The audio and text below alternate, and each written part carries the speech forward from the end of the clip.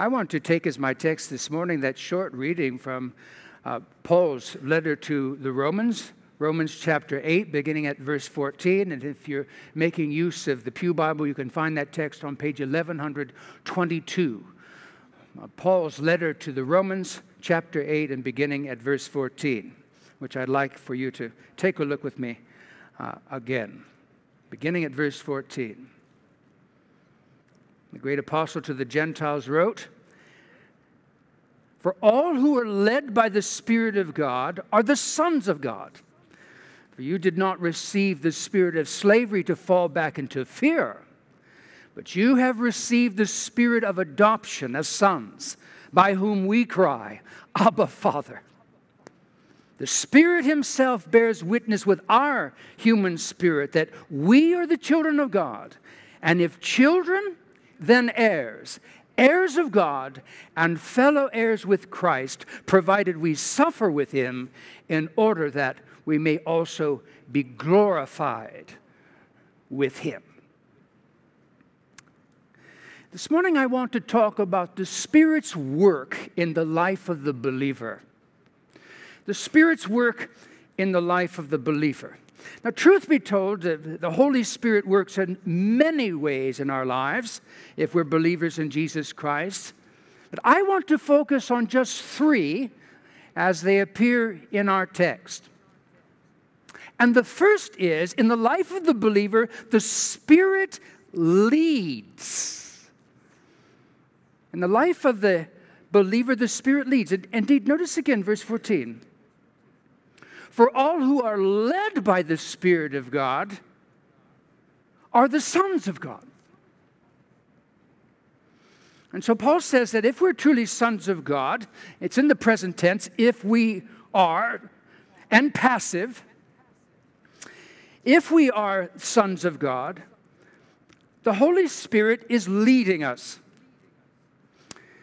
And this is a key characteristic within the true life of the believer, that the Spirit leads us. And if we're true believers, we follow. Now we might ask, and how do we know when we are being led by the Spirit? Well, one of the ways in which we know is when we're experiencing the fruit of the Spirit in our lives. And the effects and the influence of the Spirit can be seen. He's leading in this way, and we follow. That begs another question, and that is, and so what is the fruit of the Spirit?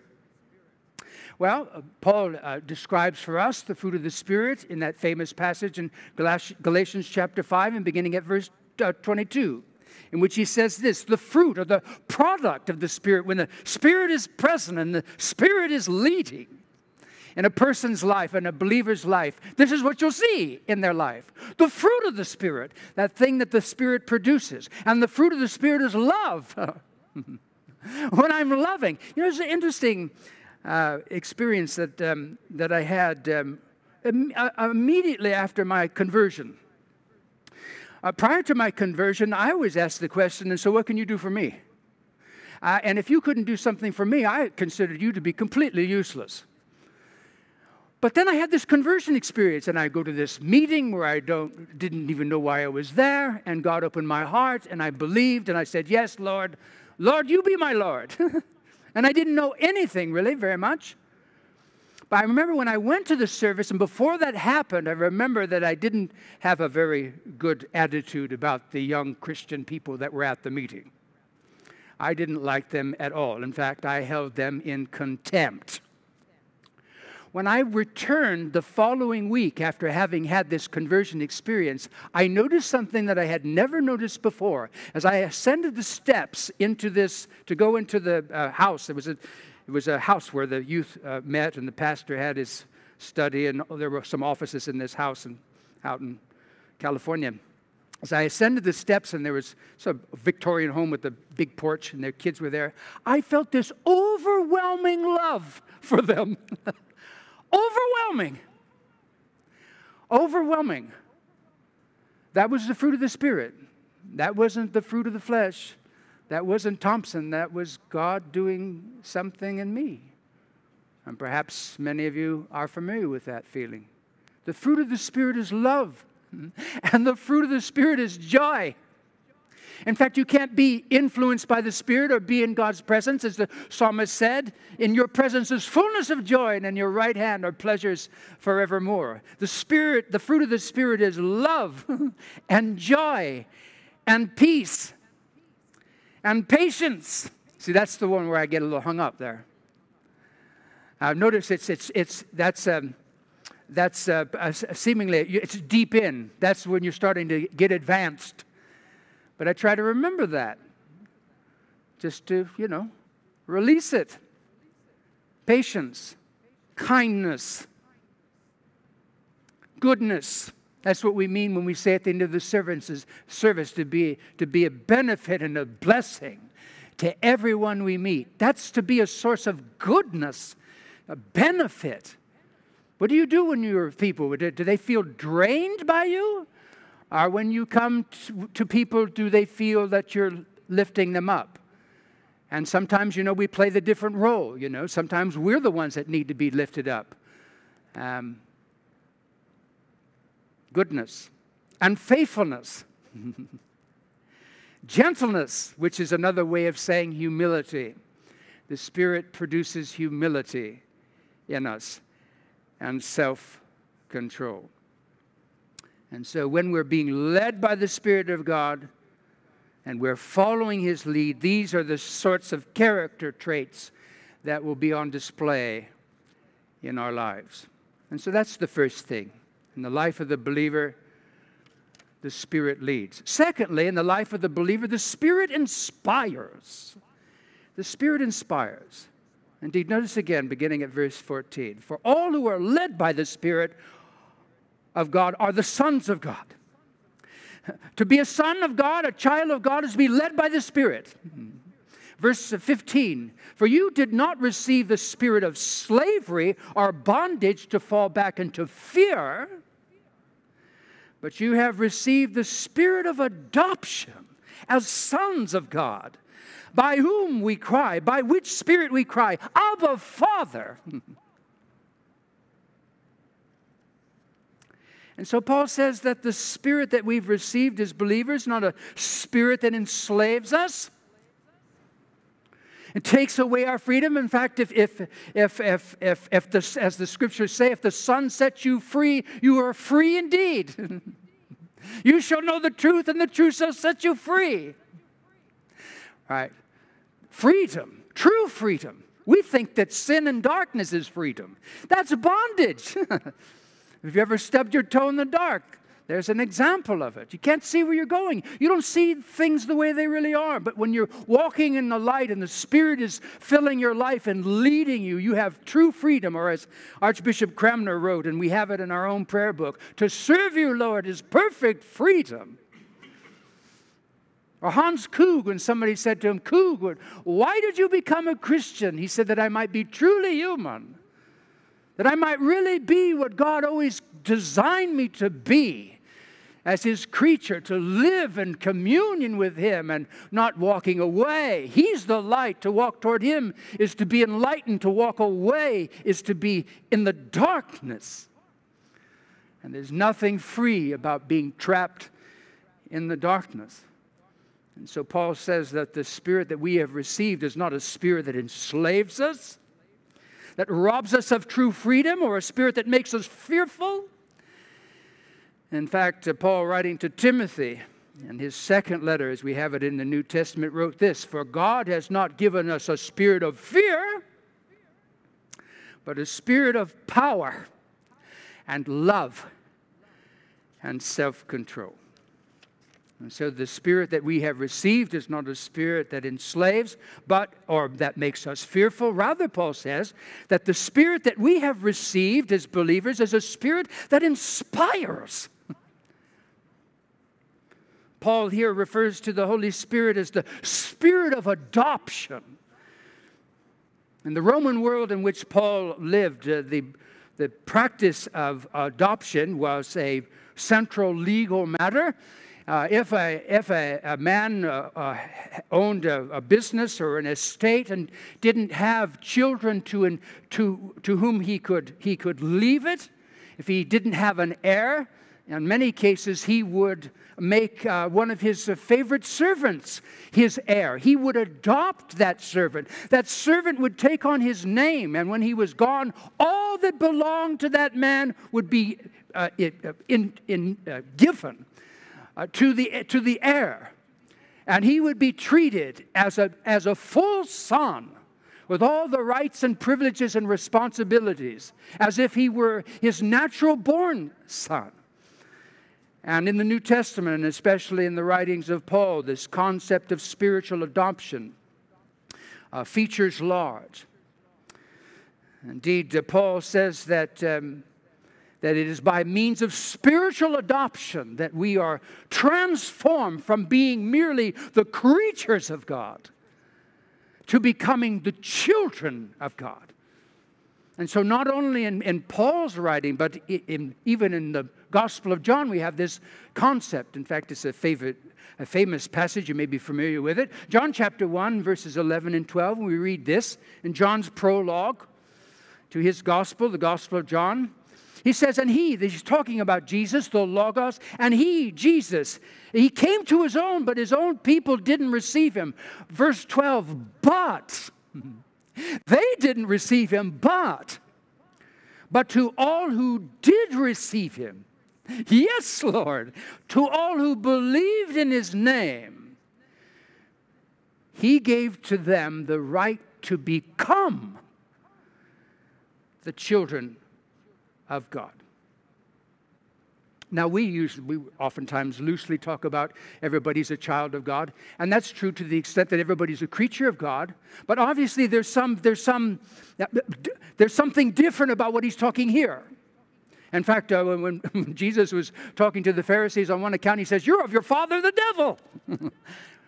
And so we can be creatures of God, but not in the strictest New Testament sense, the apostolic sense of a child of God. Here we have people who were not children of God, and they become the children of God. And how do they become the children of God? Through faith, through receiving Jesus. He came to his own, and his own received him not, but to all who did receive him, who believed in his name, he gave the right to become children of God. That's adoption.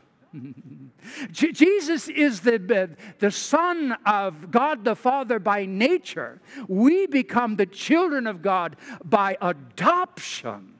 We weren't before, and he makes us his children through faith in his Son. And so it's by means of spiritual adoption that we're transformed from being mere creatures of God to being children of God. And Paul says that it is this spirit of adoption living within us that prompts us, that inspires us to say something. He prompts us to call God Abba Father. Before my conversion, that would have never crossed my mind. In fact, this has something to do with the spirit of fear and bondage. Truth be told, I was scared to death of God. Now, you wouldn't have known it because I was a little punk, but oh, there it. I'm so glad it wasn't my phone. I was scared to death of God. In fact, there for a while I was having this reoccurring dream. I don't know what it was. But by the way, if you don't think that laws are deterrents for crime, I am a testimony to that. I oftentimes would count the cost as to what sort of trouble a certain action would get me into. But I used to have this reoccurring dream where I was walking across a bridge. I was in my neighborhood, and there wasn't actually a bridge there, but in my dream, there was this bridge and kind of went over a gully. And I had done something bad. I got halfway across this bridge, and the bridge collapsed out from underneath me. And I start to be sucked down. In fact, the wind is whizzing past my ears, and I keep getting sucked down faster and faster and faster. And some voice is telling me, "And do you know where you're going?"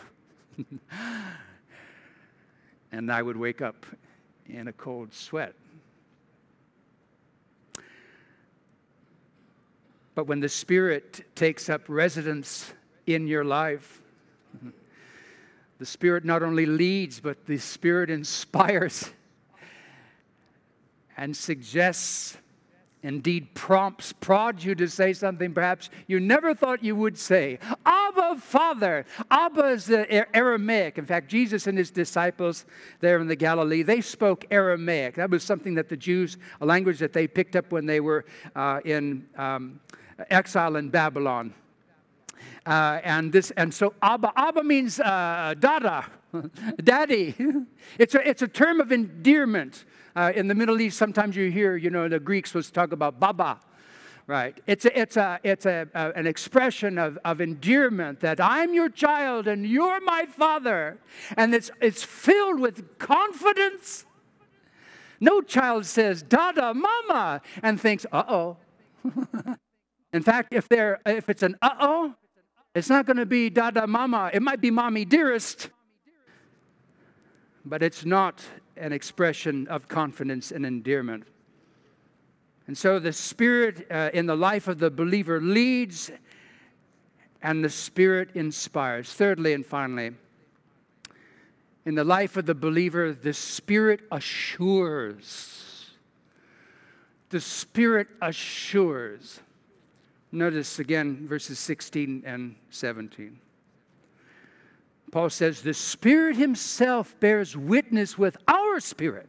The Holy Spirit, in other words, bears witness to our human spirit, the immaterial part of us, our mind, our heart, that we are the children of God. And if we are children, then we're also heirs. Heirs of God and fellow heirs, this is incredible, and fellow heirs with Christ, provided we suffer with him, in order that we may also be glorified with him.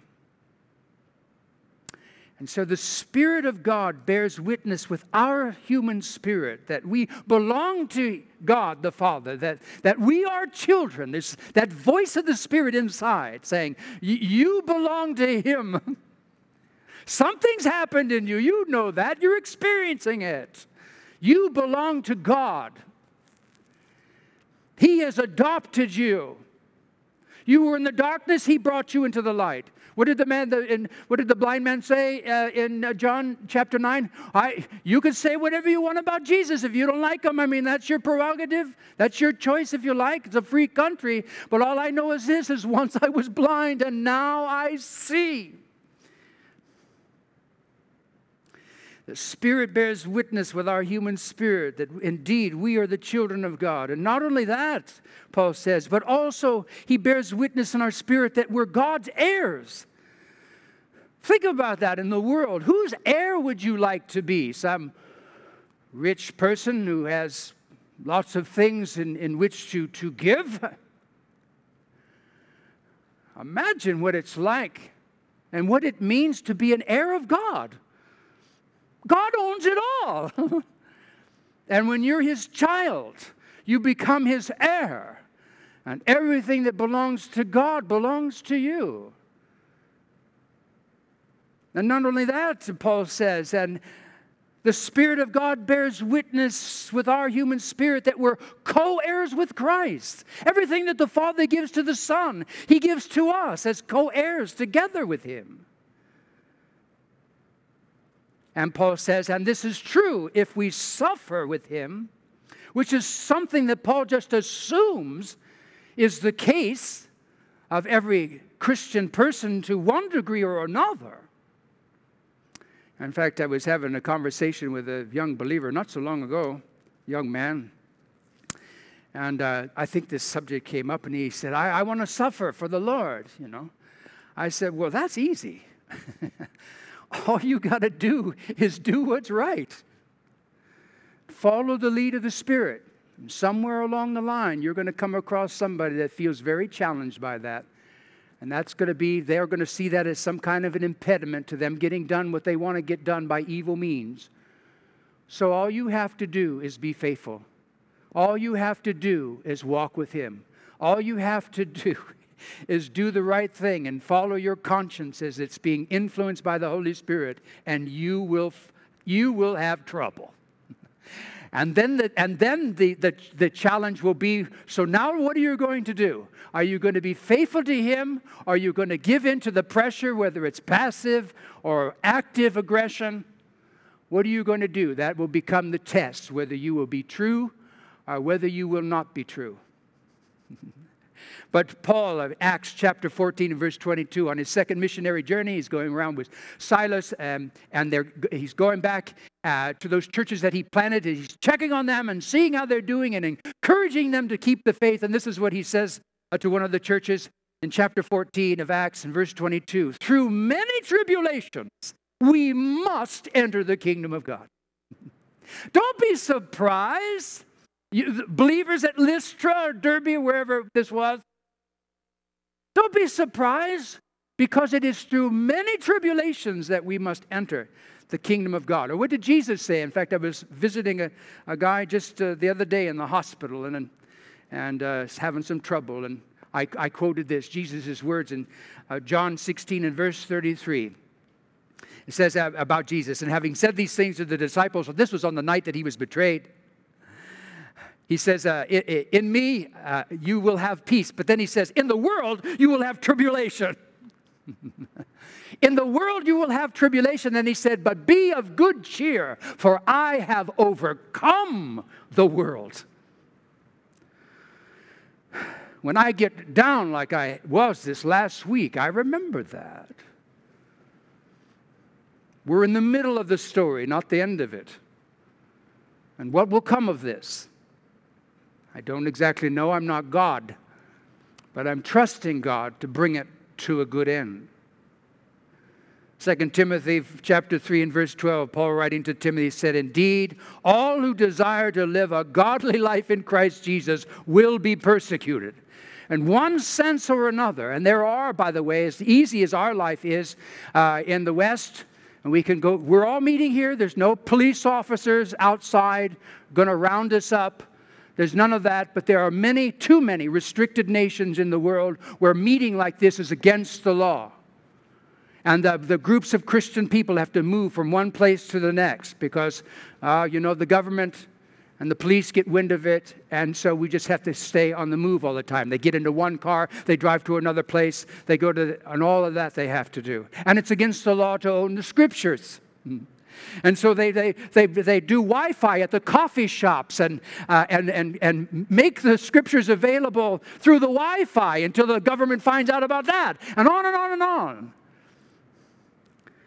And the church is persecuted as it seeks to carry out the Great Commission, because Jesus said, all authority has been given unto me, and now go into all the world and make disciples of all nations, baptizing them in the name of the Father, Son, and Holy Spirit.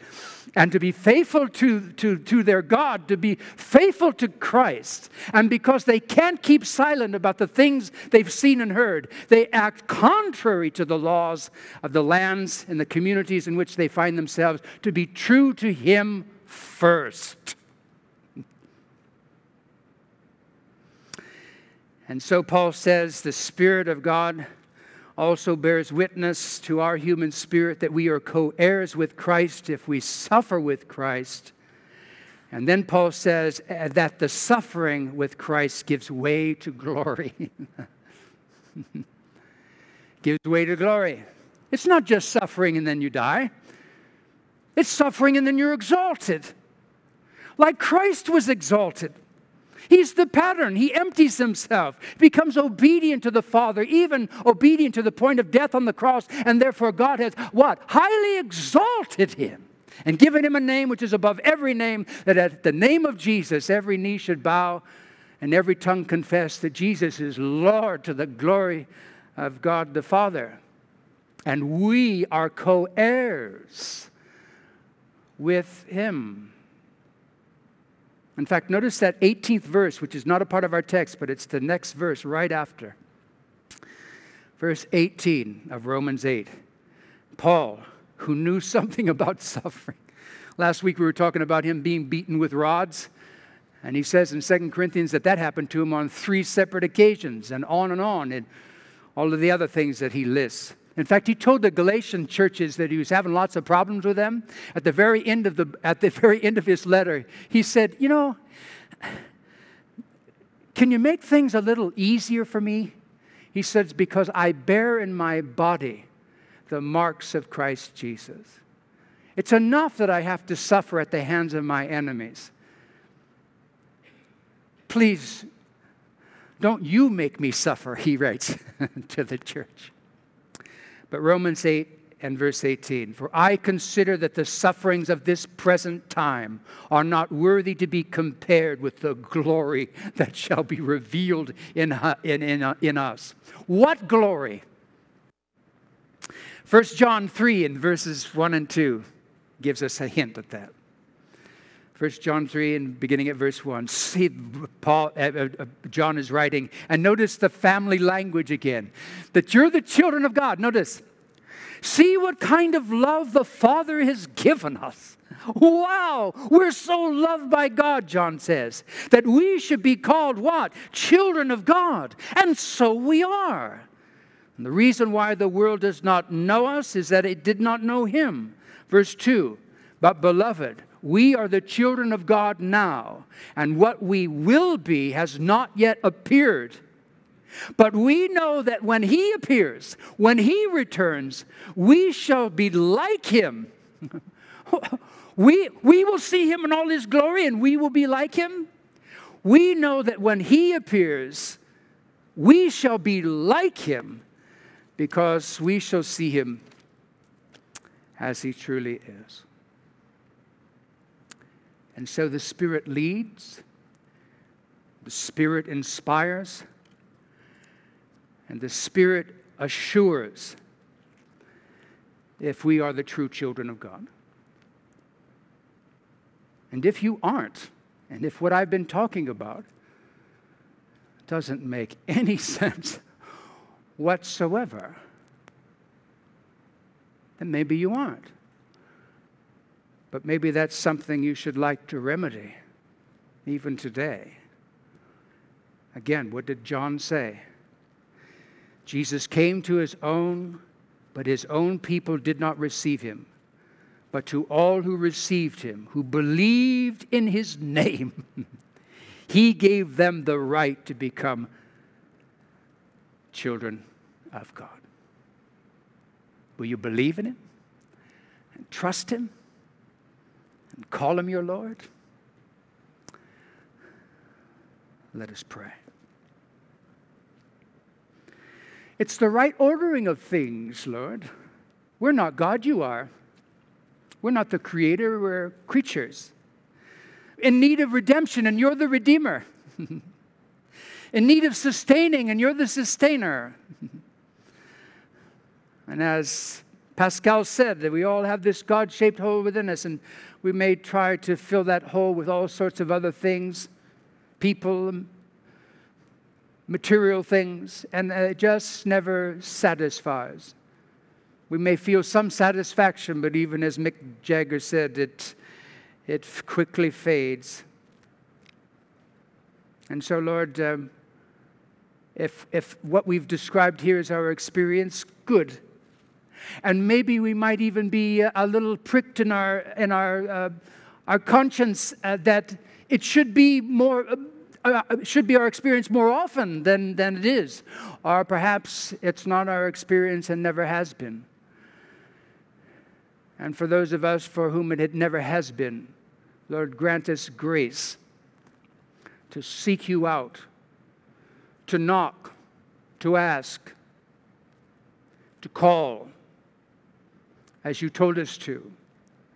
Because if we knock, you will open, and if we seek, we will find. And if we ask, it will be given us. And this I pray in Jesus' name. Amen.